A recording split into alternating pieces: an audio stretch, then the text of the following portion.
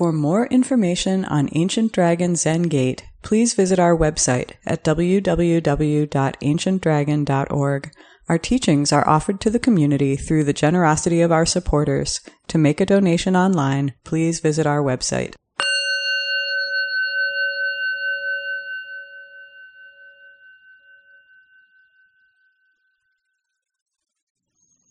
Good morning, everyone. Good morning. So these technical challenges provide us wonderful opportunities for a little exercise. So here we are. Welcome to the people online. I can't see, but here you are.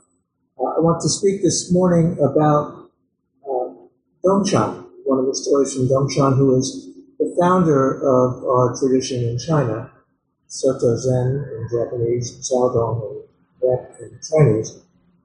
Dongshan is Tozan in Japanese pronunciation. Dongshan was the founder of this lineage, or we could say maybe teachers before him were part of that, but in the 800s.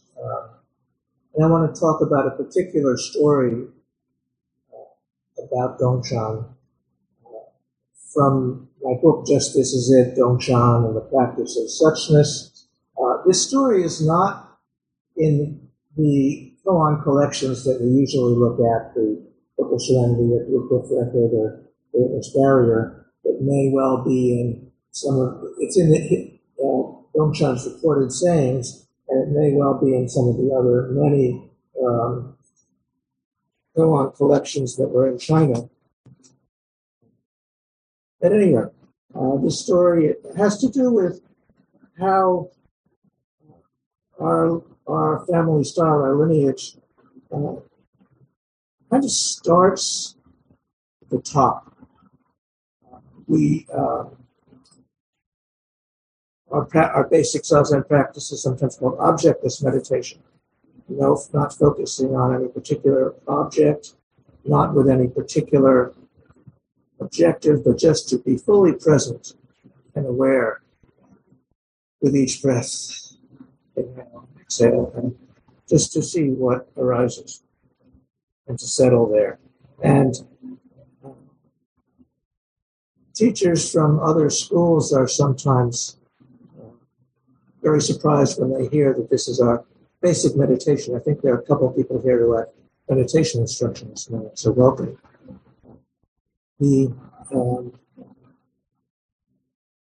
Usually this kind of objectless meditation in other schools is not allowed for practitioners for years because it's an advanced practice and a lot of book study is required first in some lineages.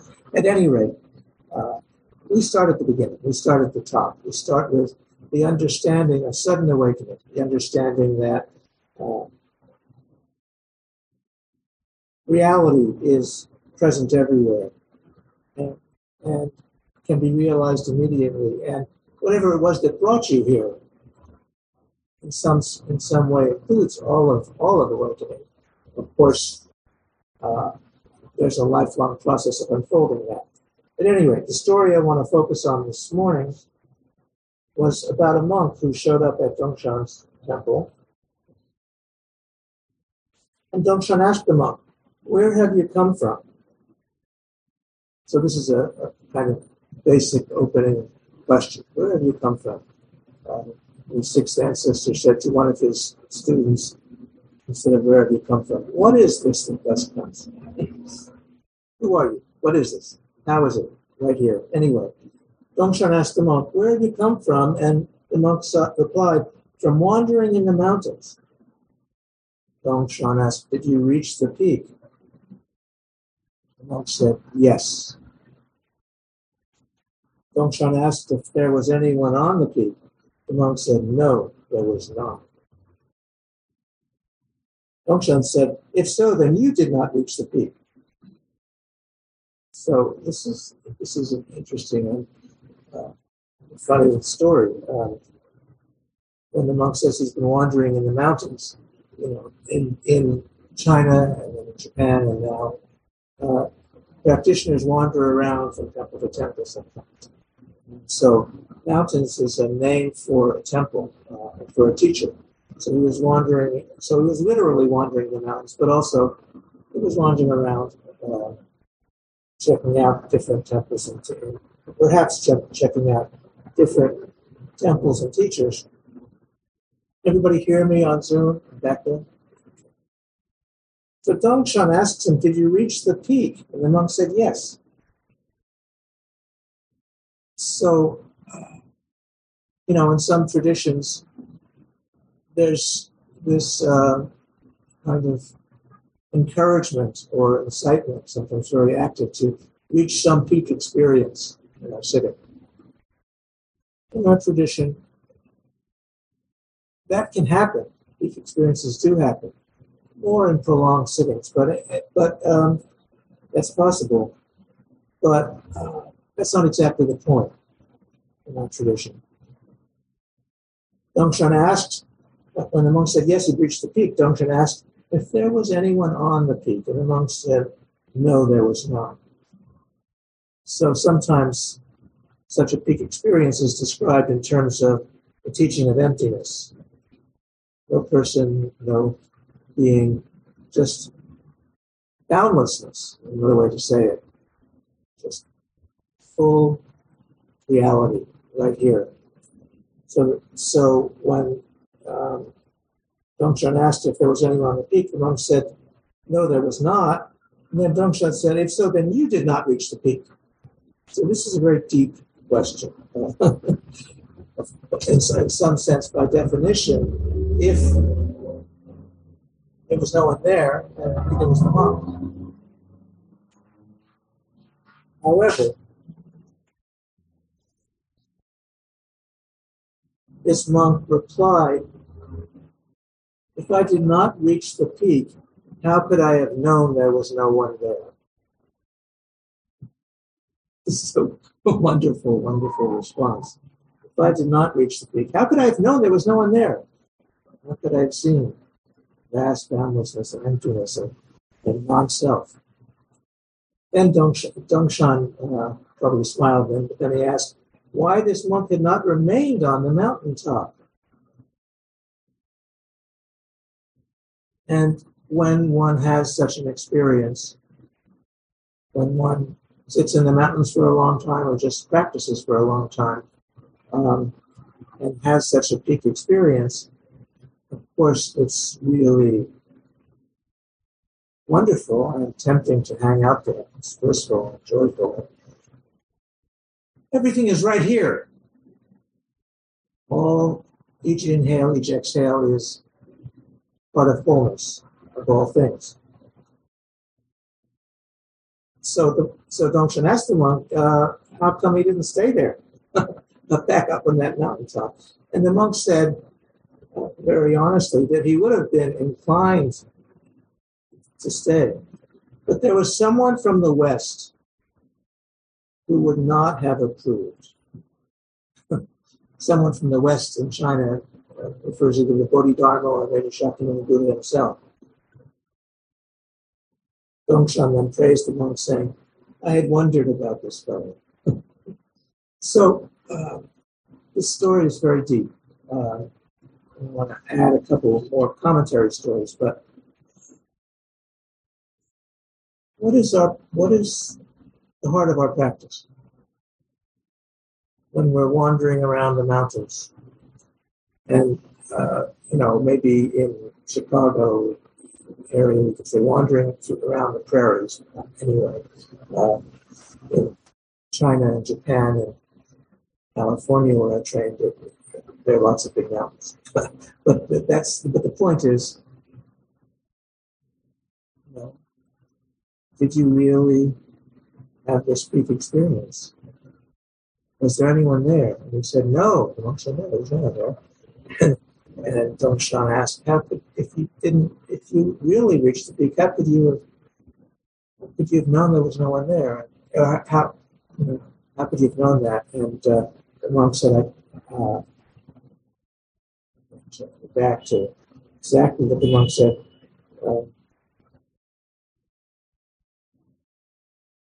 if there was no one there, you did not reach the peak. But this monk proved that he had deep understanding. If I did not reach the peak, how could I have known that there was no one there, nothing there, just vast emptiness?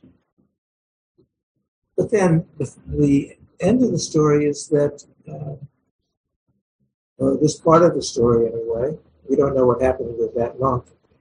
Usually in these stories, if the monk who's asking the question later became a famous teacher, they give his name. In this case, they didn't, but this was a great practitioner who said, I would have liked to stay there.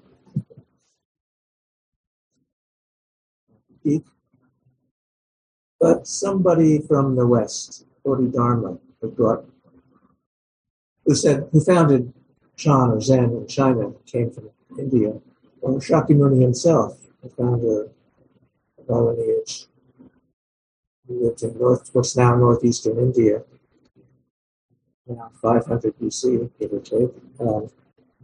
They wouldn't have approved if we had just stayed at the peak. So this is a real practical problem. I practiced up in the mountains at Tassajara Monastery, Monterey County, for 3 years. There's a couple people there now who've been there like 10, 11, 12 years, I think. But the practice in Zen is not to stay on the mountaintop, not to stay in the monastery, but to come back out and share yourself and share your awareness in everyday life with your friends and family and co-workers and fellow students or Sangha members. We share our experience of the peak or whatever part of the mountain we've been on. We share that in our everyday life. So practicing as a non-residential temple is for now in Chicago.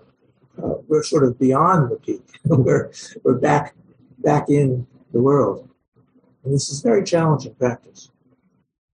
And maybe we don't have facilities now to do enough extended sittings for people to reach the peak, and it's okay. Wherever you are is the peak. Wherever you are is full Buddha nature is available.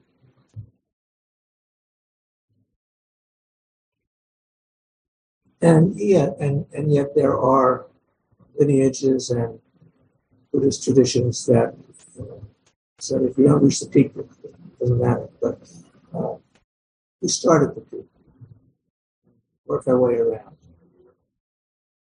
So a related story, separate story, is about another great Chinese teacher named Yangshan, from a slightly different lineage. He was born the same year as Dongshan, so he's contemporary.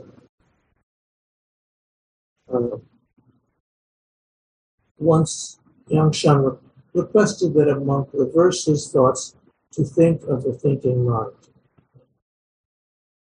And then Yangshan then asked if there were many things there. So this is another basic meditation instruction in our tradition. Dogen talks about it. Dogen, the founder of this tradition of Japan, who brought it from China to Japan, said, take the backward step to turn the light inwardly and illuminate the self. So we study, we pay attention. Study is a funny word because in English it connotes like reading lots of books or something. But we pay attention to this experience. Take the backward step and turn your light, your awareness inwardly to illuminate this self, this person. And of course, there's the primary Buddhist teaching of no self, that who we think we are, our idea of ourselves, cultivated since childhood, is an illusion. That really who we think we are is just a small part of reality. Anyway, the story continues. Yangshan said to the monk, please reverse your thoughts. To think of the thinking mind. What is it? Who is it? How is it that your thoughts and feelings arise? That your deliberations arise? That your awareness arises? Who's there? What's that? So the story goes on. The monk responded, and it seems to me there must have been a little time lapse there, because I think the monk needed to do that practice of reversing his thought to think of the thinking mind. But then Yangshan asked this monk, were there many things there when you did that? When you turned your awareness around to look at the thinking mind. Was there lots of stuff there? The monk said, when I get here, I don't see any existence at all. So turning deeply within, there's nothing. There's no existent things to hold on to.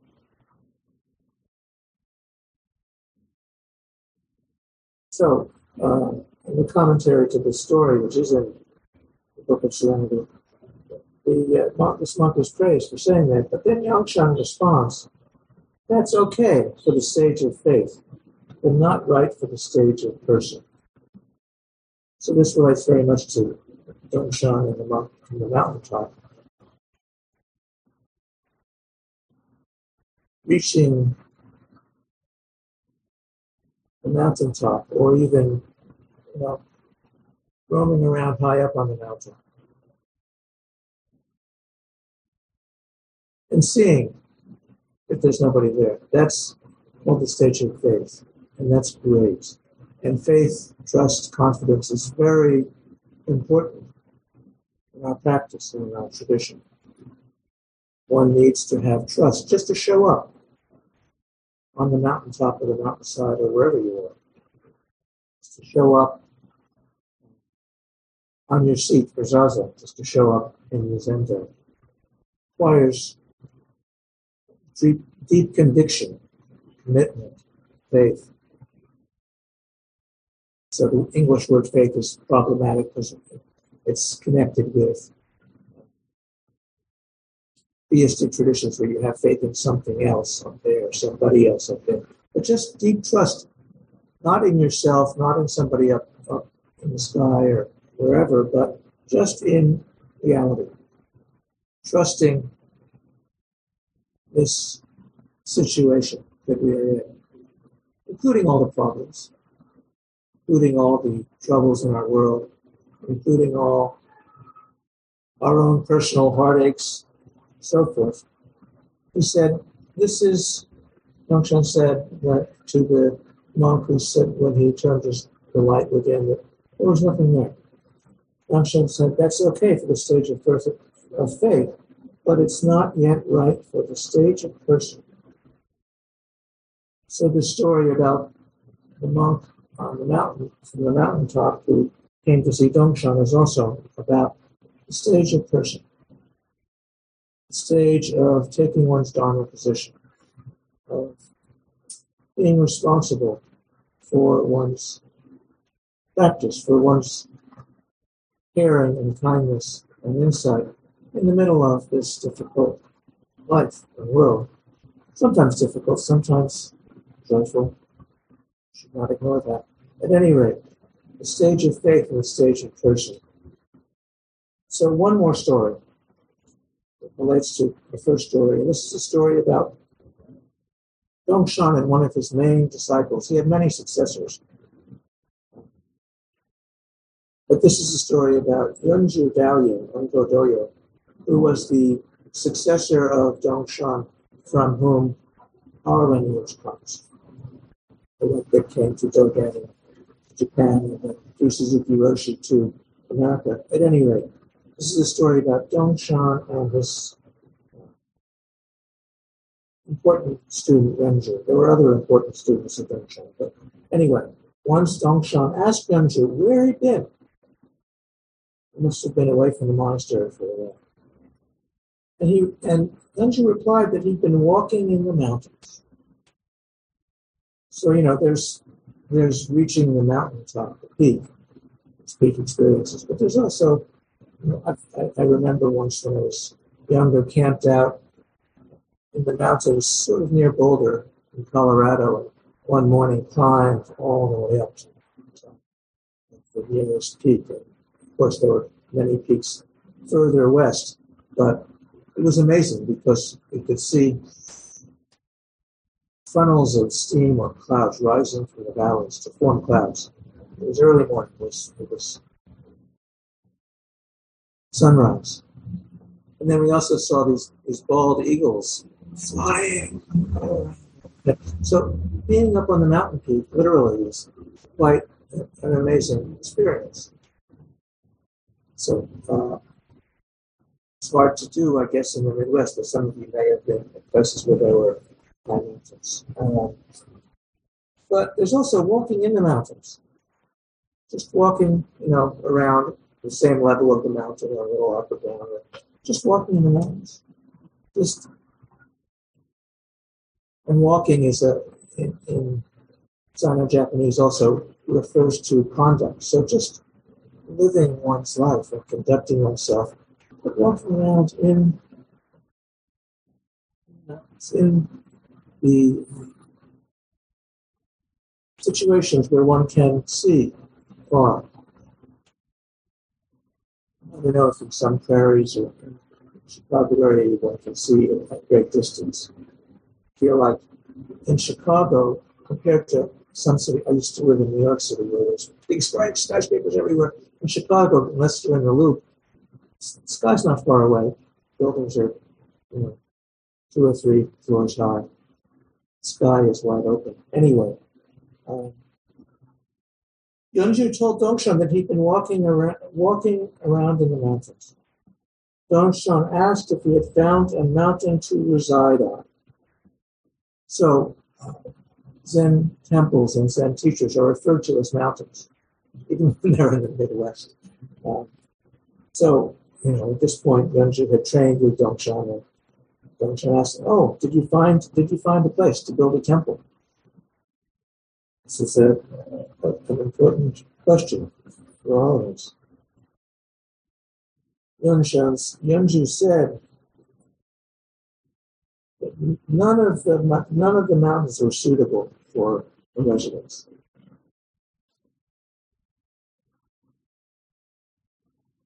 So eventually Yeonju became a great teacher and was on a mountaintop. But anyway, Dongshan asked him, "Oh, Yeonju, did you visit all the mountains in the country?"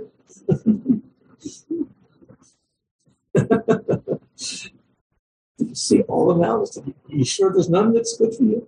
And Yeonju said he had not done so. Then Dongshan commented to Yeonju, "Well, you must have found an entry path. Because here you are. You come back and here." Yeonju said, "No, there is no path." This is an important teaching in Dongshan's that there's no particular path. In many Buddhist schools, there are kind of roadmaps of how you get to somewhere else, how you get to the mountaintop, or how you get to the peak experience, awakening. But Yeonju said very emphatically, "No, there's no path." Dongshan said, "If there's no path, I wonder how you have come to lay eyes on this old mountain. If there was no path, how could you have gotten here?" But Yeonju said this really interesting thing. If there were a path, then a mountain would have stood between us, And Dongshan approved this saying, and said that henceforth even 10,000 people could not hold down Ningzhi. So if there's a path, then we're not. Then you're not here. Then you're trying. Then there's some space between you and your teacher or your true self or full awakening. This is challenging teaching. This is top of the mountain type teaching. Of course, there are many systems of the Eightfold Path and 10 perfections or the 6 perfections or Wonderful Flower Ornament Sutra. There are various depictions of stages of various paths. But Dongshan, for most of his teaching, is very emphatic that no, if you want to be on a path, then you're somewhere down there. You're not really present in your life. So we have some new people here. This might feel like scary and challenging teaching. And for some of the people who've been here a long time, it might feel that way too. Yonju's saying, if there is a path, there'd be a mountain between us, between myself and truth, between myself and reality. So again, this is the fundamental teaching of our school, of our family style. However, having said all that, one of the things that happens when you realize that there's no path to somewhere else, that we're already in sudden awakening, we're already right here. Buddha is available to each of you on your seat right now. Buddha is actually there on your seat right now. And of course, each one of us expresses Buddha in our own particular way. This is the stage of Persian. And it's not that you should skip over the stage of faith, but just to, I'm presenting the fullness of our tradition. However, when you are at the top of the mountain looking down, it's often helpful to fill in the pathways. Oh, how is it down there in the pits, in the middle of wars and pestilence and pandemics and just each of our own individual sadnesses and confusion and obstacles. So sometimes one fills in the path from the top down. And this means that even if you're sitting in objectless meditation, inhaling and exhaling and paying attention to how it is right now and allowing thoughts and feelings to arise and then drift away and come back to being present. There are what are sometimes called techniques to help settle, to help open up. And many schools in Buddhism and other spiritual traditions emphasize such methods to reach somewhere else. And for us as well, it may be very helpful to look at those. But if you think that, you're somewhere separate from right here, that's not the way our point of view of this. I'll just read a little bit from this. From the perspective of objectless meditation and suchness, reality, as it is perfectly fine to indulge in more limited meditation on objects, including stages of progress and attainment, as long as one does not get fooled or caught by such programs. So, I think it's very helpful, and I encourage you, if it feels helpful, to look at various meditation objects. So deep meditation, one word for that in Sanskrit is samadhi. And there are objectless samadhis, but there's also samadhis, concentrations, where we focus on particular objects. So there are ways that you can help settle and open up in sitting, even though they are not the point, but just to focus on breathing is one. Be aware of inhale and exhale. And there are many ancient teachings talking about practicing with breathing. But just to exhale, pay attention to that and enjoy your inhale and enjoy your exhale. So one particular way of working with that some people can do, if you'd like, is to count breaths. So at the end of each exhale, silently, 1, 2, and so forth, up to 10, and then start over again. Don't try to see how high you can count. Or if you lose count,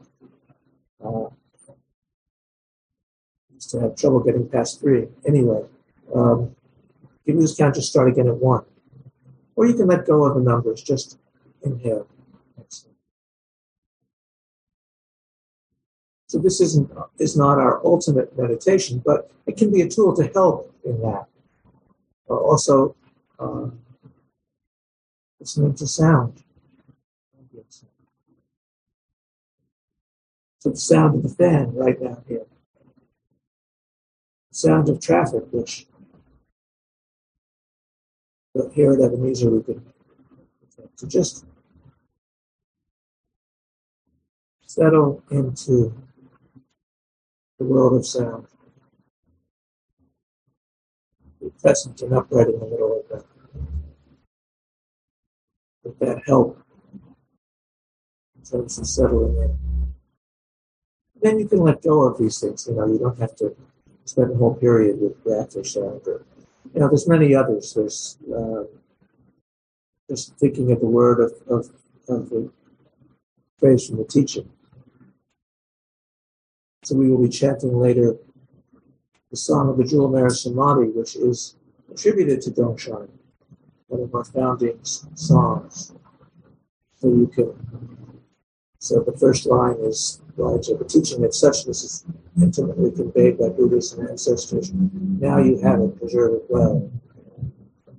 So you already have it. You don't have to get to some other mountain. But you could take a line like that from one of our teaching songs and repeat that to yourself, like a mantra, over and over, for a little while to help you settle.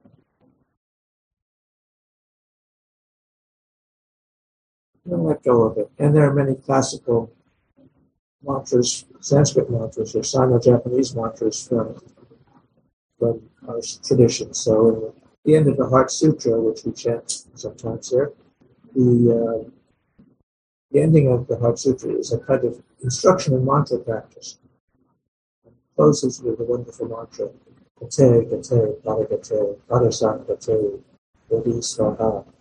Roughly translates as gone, gone, gone beyond, completely gone beyond, awakening, hooray. But just to chant the Sanskrit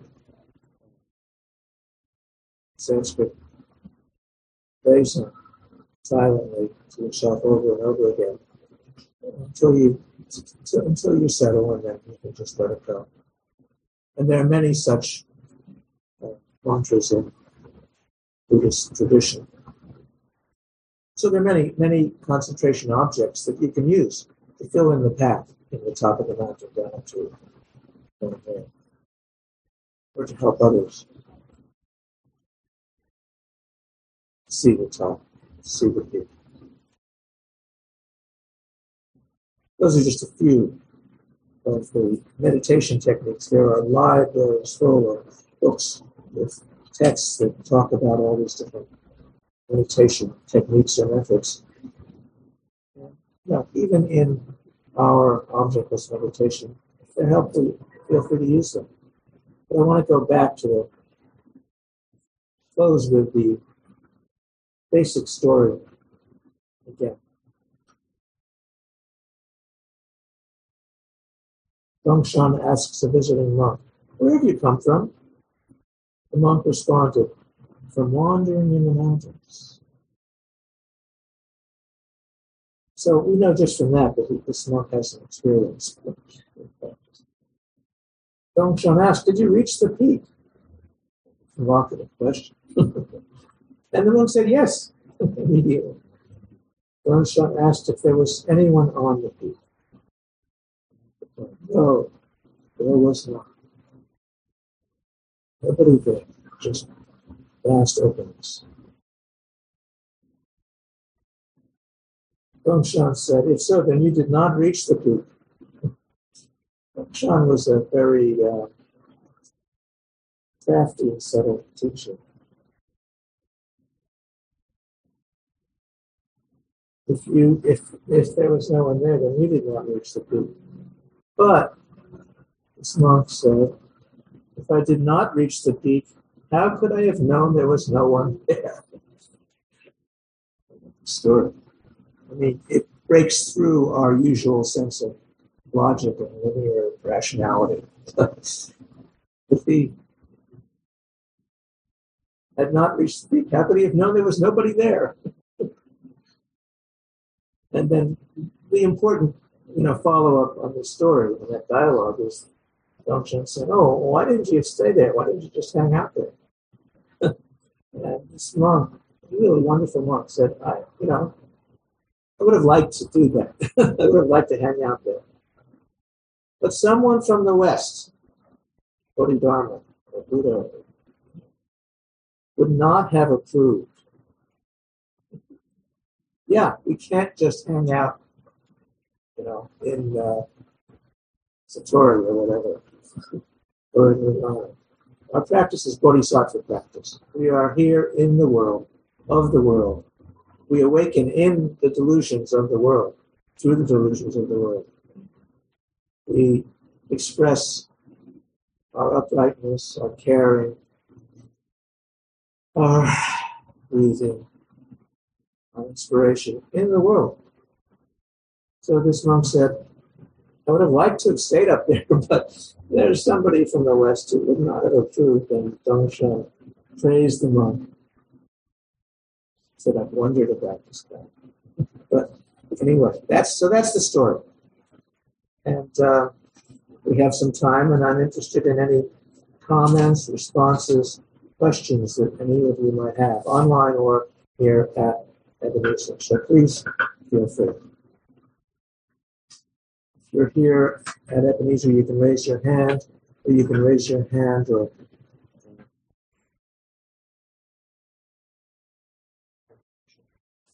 online and Ruben will go on.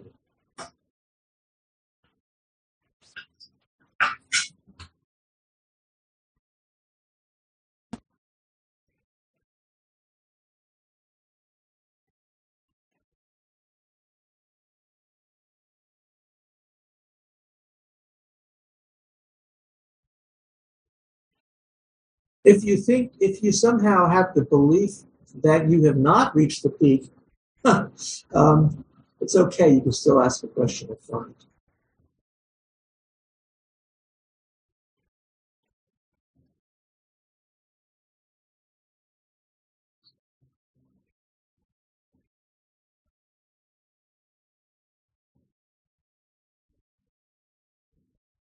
Kathy, I wonder about you reaching the peak and no one being there. Can you hear her online?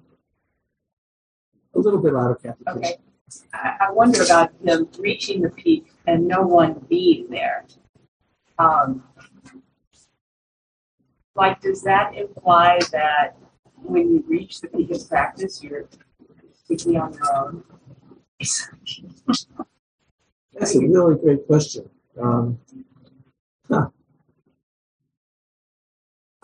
I wouldn't see it that way, because up there on the peak are all the Buddhas and ancestors. But you said no one was on the peak. Right. and all our ideas about oneself and Buddhas and ancestors are just ideas. So in some sense, yes, it's lonely at the top. There's a Randy Newman song about that. Yeah, it can be lonely at the peak. You can feel like there's no one there to support you. Since that there have been people who've gone before, and Buddhas and ancestors. Yes. So we're hearing stories about these Chinese monks who practiced in the mountains. And in the mountains is not just literally, practiced in Sangha, practiced together with others, practiced with teachers, and some of them reached this peak experience. There's another way to talk about it. But yeah, that can be lonely, and if one has such an experience, it can be helpful. You can also get into a lot of trouble if you think that you're special because of it.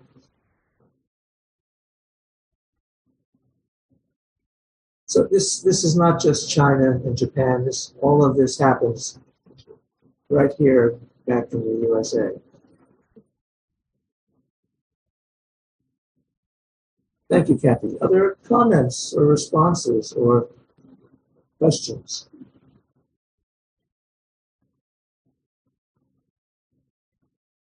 Other perspectives, reflections. Hi, David.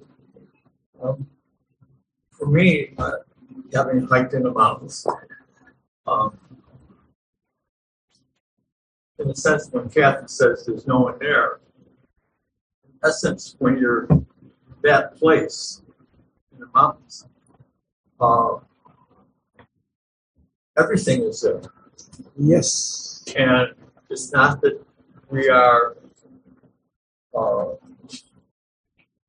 by ourselves, but in essence are with everything. And I would say that is what part of the message that the monk is saying. That coming back, the thing is to come back to society to share our experience. Right. And it's to we get in touch with everything, and there is everything there on the mountaintop.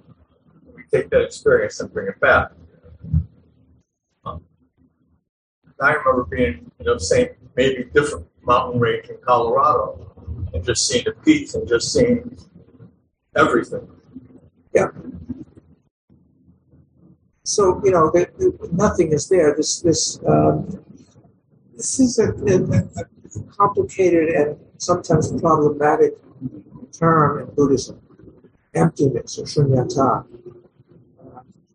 My friends Kaz Tanahashi and Joan Halifax translate that as boundlessness. So to see emptiness is to see that we are connected with everything. So as we sit in Zazen, everybody we've ever known is part of our experience. Some, thoughts and feelings that arise, some may come more than others. There's some new people here, so I sometimes ask, how many of you remember your third grade teacher? Kathy, Ruben, David, Alex. How many of you have thought of her or him in the last month? Jerry has. Okay. So all the people, family, friends, pets, acquaintances, former lovers, anybody who has been part of our life is part of our life right now, whether or not we think actively about them. So in that sense, yes. David, yes. When you reach the top, there's no one there because everyone's there. So, but yeah, it's also sometimes it feels like no one is there. I'm not there. Nobody's there. It's just the open sky and the eagles and the clouds forming. So yes, thank you, David. Alex, did you have a comment? Yes, for those of us like myself who don't feel like we have reached the mountaintop, how there seems like these stories all sort of have a chronology or linearity where we first awaken to the infinite shunyata, emptiness, and then we return to help other people. So here we are. It doesn't feel like it's appropriate to just sit in zazen or wander around 24/7 until we have this awakening experience and then help others. So how do you suppose we balance that? Yes, thank you. Well, right now, everybody here is sitting zazen, sitting upright. I don't know about the people on Zoom, but in some ways, because you're here on Zoom, that's true too. So it's not that we have to, whether or not we think we've reached some peak experience, or we think we've not reached some peak experience, which some teachers kind of,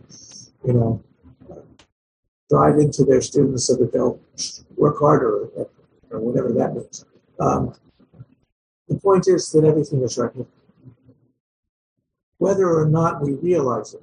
And, it's important to realize it. That's part of what we're doing here, is that we realize that. But it's not like you have to have some great peak experience where, with fireworks and whatever.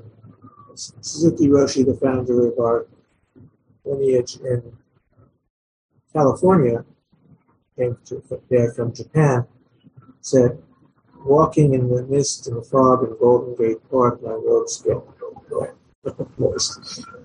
Doing this practice, the point of this practice is just to keep showing up.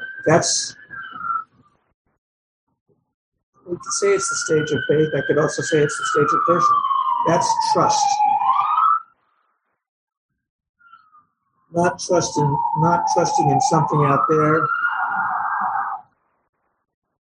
Not trusting that the people on the side in the can't tell if it was a police car. A police car that the police with that siren are going to go and take care of whatever problem there is.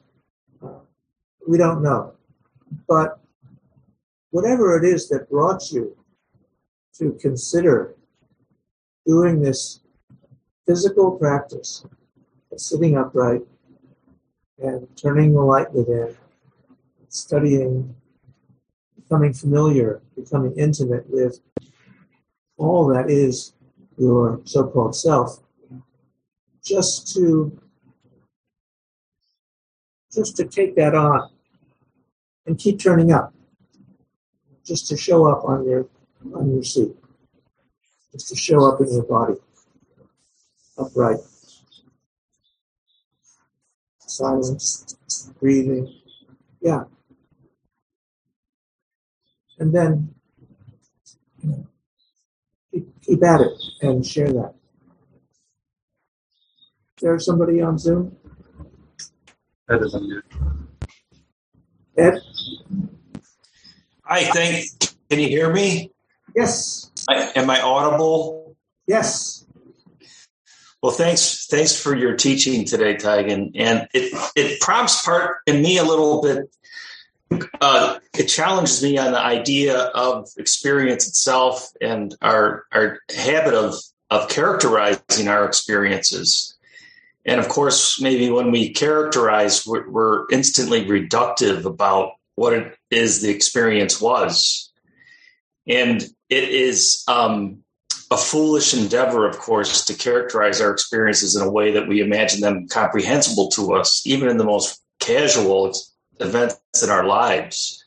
And so to me, the story sort of points to this fact, and it's a significant one. So thank you. Yes. There's one of the finest American Buddhist scholars is at UC Berkeley, Robert Scharf, talks about the fallacy of experience. I forget the name of the article, but so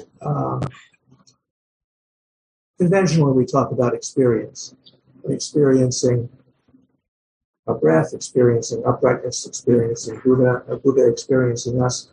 But yes, and that's right. That's in the Unju story where he says, if I reached, if there was a path, I'd be a mountaintop away. Because as soon as our experience is this reality now. Suchness is a name for that in Buddhism. But if we say anything about it, if we have any thought about it, that's not that experience. That's a mountaintop apart. That's an afterthought. So yes, the richness of experience. So this is also, in some ways, the heart of Zazen.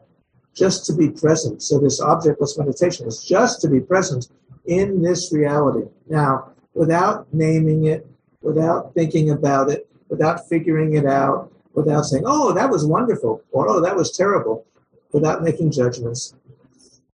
Just to enjoy, inhale, exhale, and facing the wall, and this reality.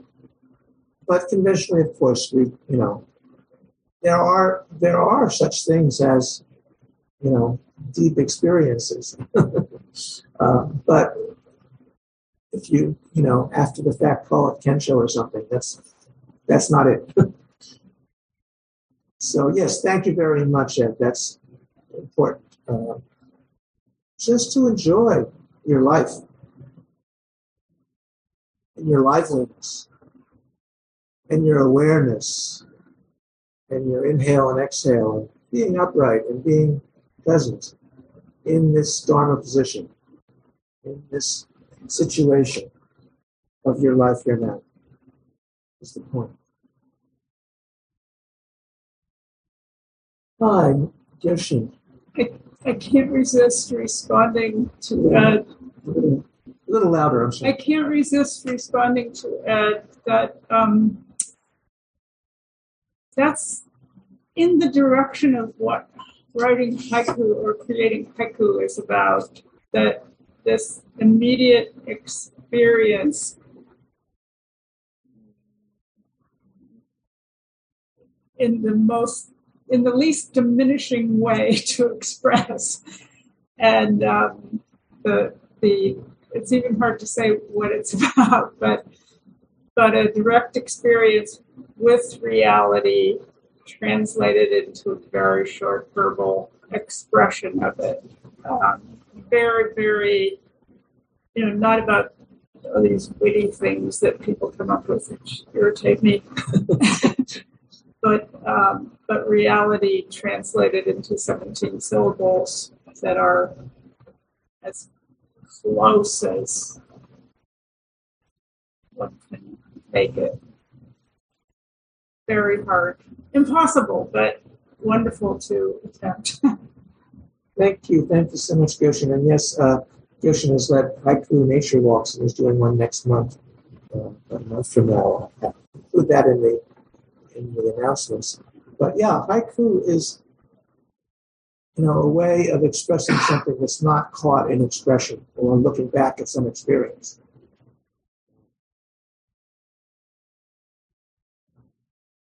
Well, one of my favorite Japanese haiku. And so haiku is a very refined Japanese form for expressing this. Shizukasaya, Iwani Shimiru, Semina Koe. This is, I think, Basho talking about an experience he had on one of his long journeys. And it could be translated as such stillness. Iwani Shimiru, penetrating the rocks.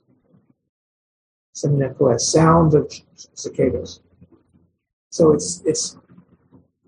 is in some ways a sometimes visual expression of a moment, and then turning it. Anyway, sometimes instead of haikus, Zen teachers just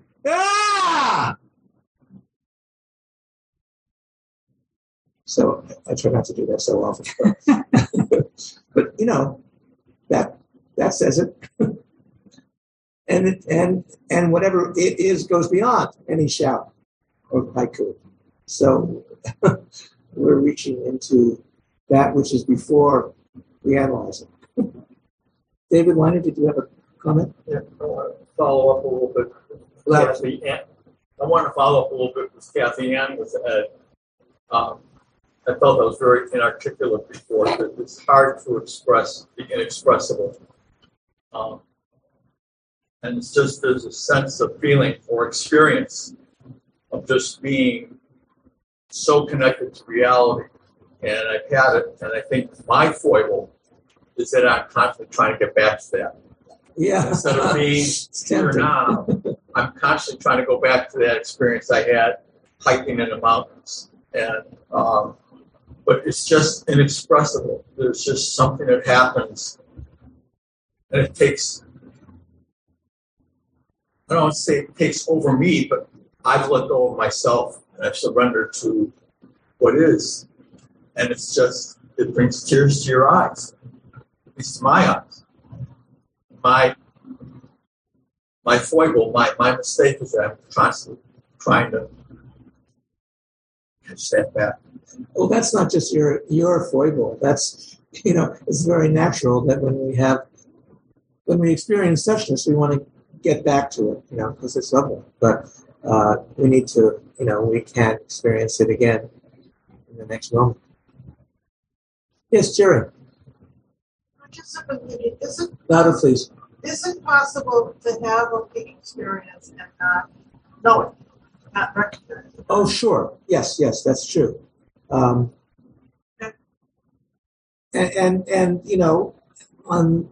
on some level, some modern Zen teachers have said it's nothing special. And it's not. It's just what's always here. But yeah, yes, that's possible. That happens. So, if that's possible,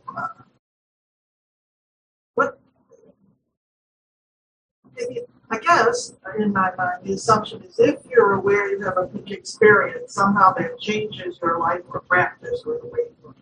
So if you have a peak experience and don't know it, then does your life not change or does your experience not change? And if it does, either way, what difference does it make whether you have a peak experience or not? Right. Well, that's Suzuki Roshi one, walking through Golden Gate Park in San Francisco where there's a lot of fog and the road's getting wet. So part of this practice is just to continue. In fact, maybe the most important part of Zazen practice is not, what you or somebody else judges the quality of your experience. Like it's common for Zazen people to say, oh, that was a great period of Zazen, or that was a terrible period of Zazen, or was sleepy, or the mind was racing, or whatever.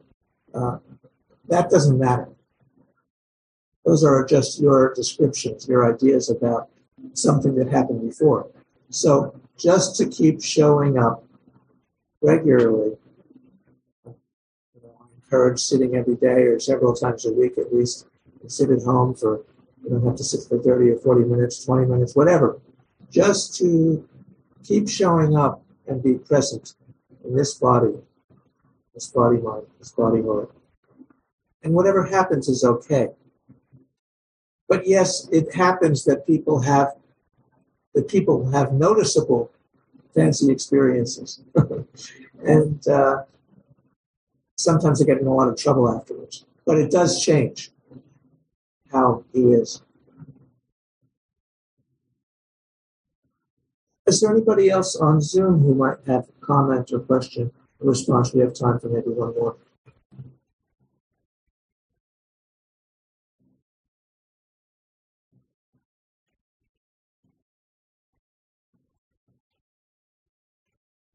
Nobody? Oh, David Ray. Thank you, Taigen. I'm thinking about the exchange that says if there were a path, there would be a mountaintop in between. The idea of a path is really, I think I'm really attached to it. I'm really attached to the thought of life as a path, and even if I'm not thinking about progress and going somewhere, except that I am, it still feels like time is a path, and life is a path, and blah blah blah is a path. Yeah, and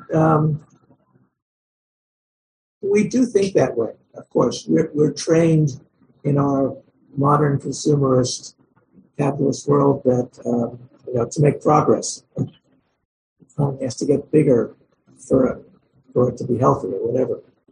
We need to, and we're trained, but first grade, second grade, third grade, seventh grade, 10th grade, whatever, college, graduate school, whatever, or various rungs of positions in a corporation, or whatever it is. We have been conditioned to think of some path of progress. So I would suggest it's okay. It's not that that's bad, but that's just how we think. That's not reality. And sometimes it might be helpful. And there are wonderful Buddhist teachings, like in the Flower Ornament Sutra, where there's a whole stages, and we can see that. But in our family style, the tradition is to see those systems and stages and progress and paths and so forth as just kind of part of the mountainside, and that really the point is, who is this that thus comes? How is it that you is here now? What is it like? How does it feel? What my favorite American Bible is called. How does it feel to be here? So, thank you all.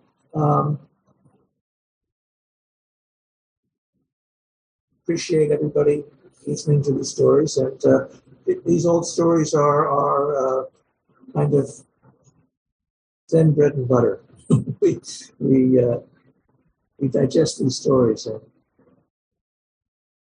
I think they're helpful.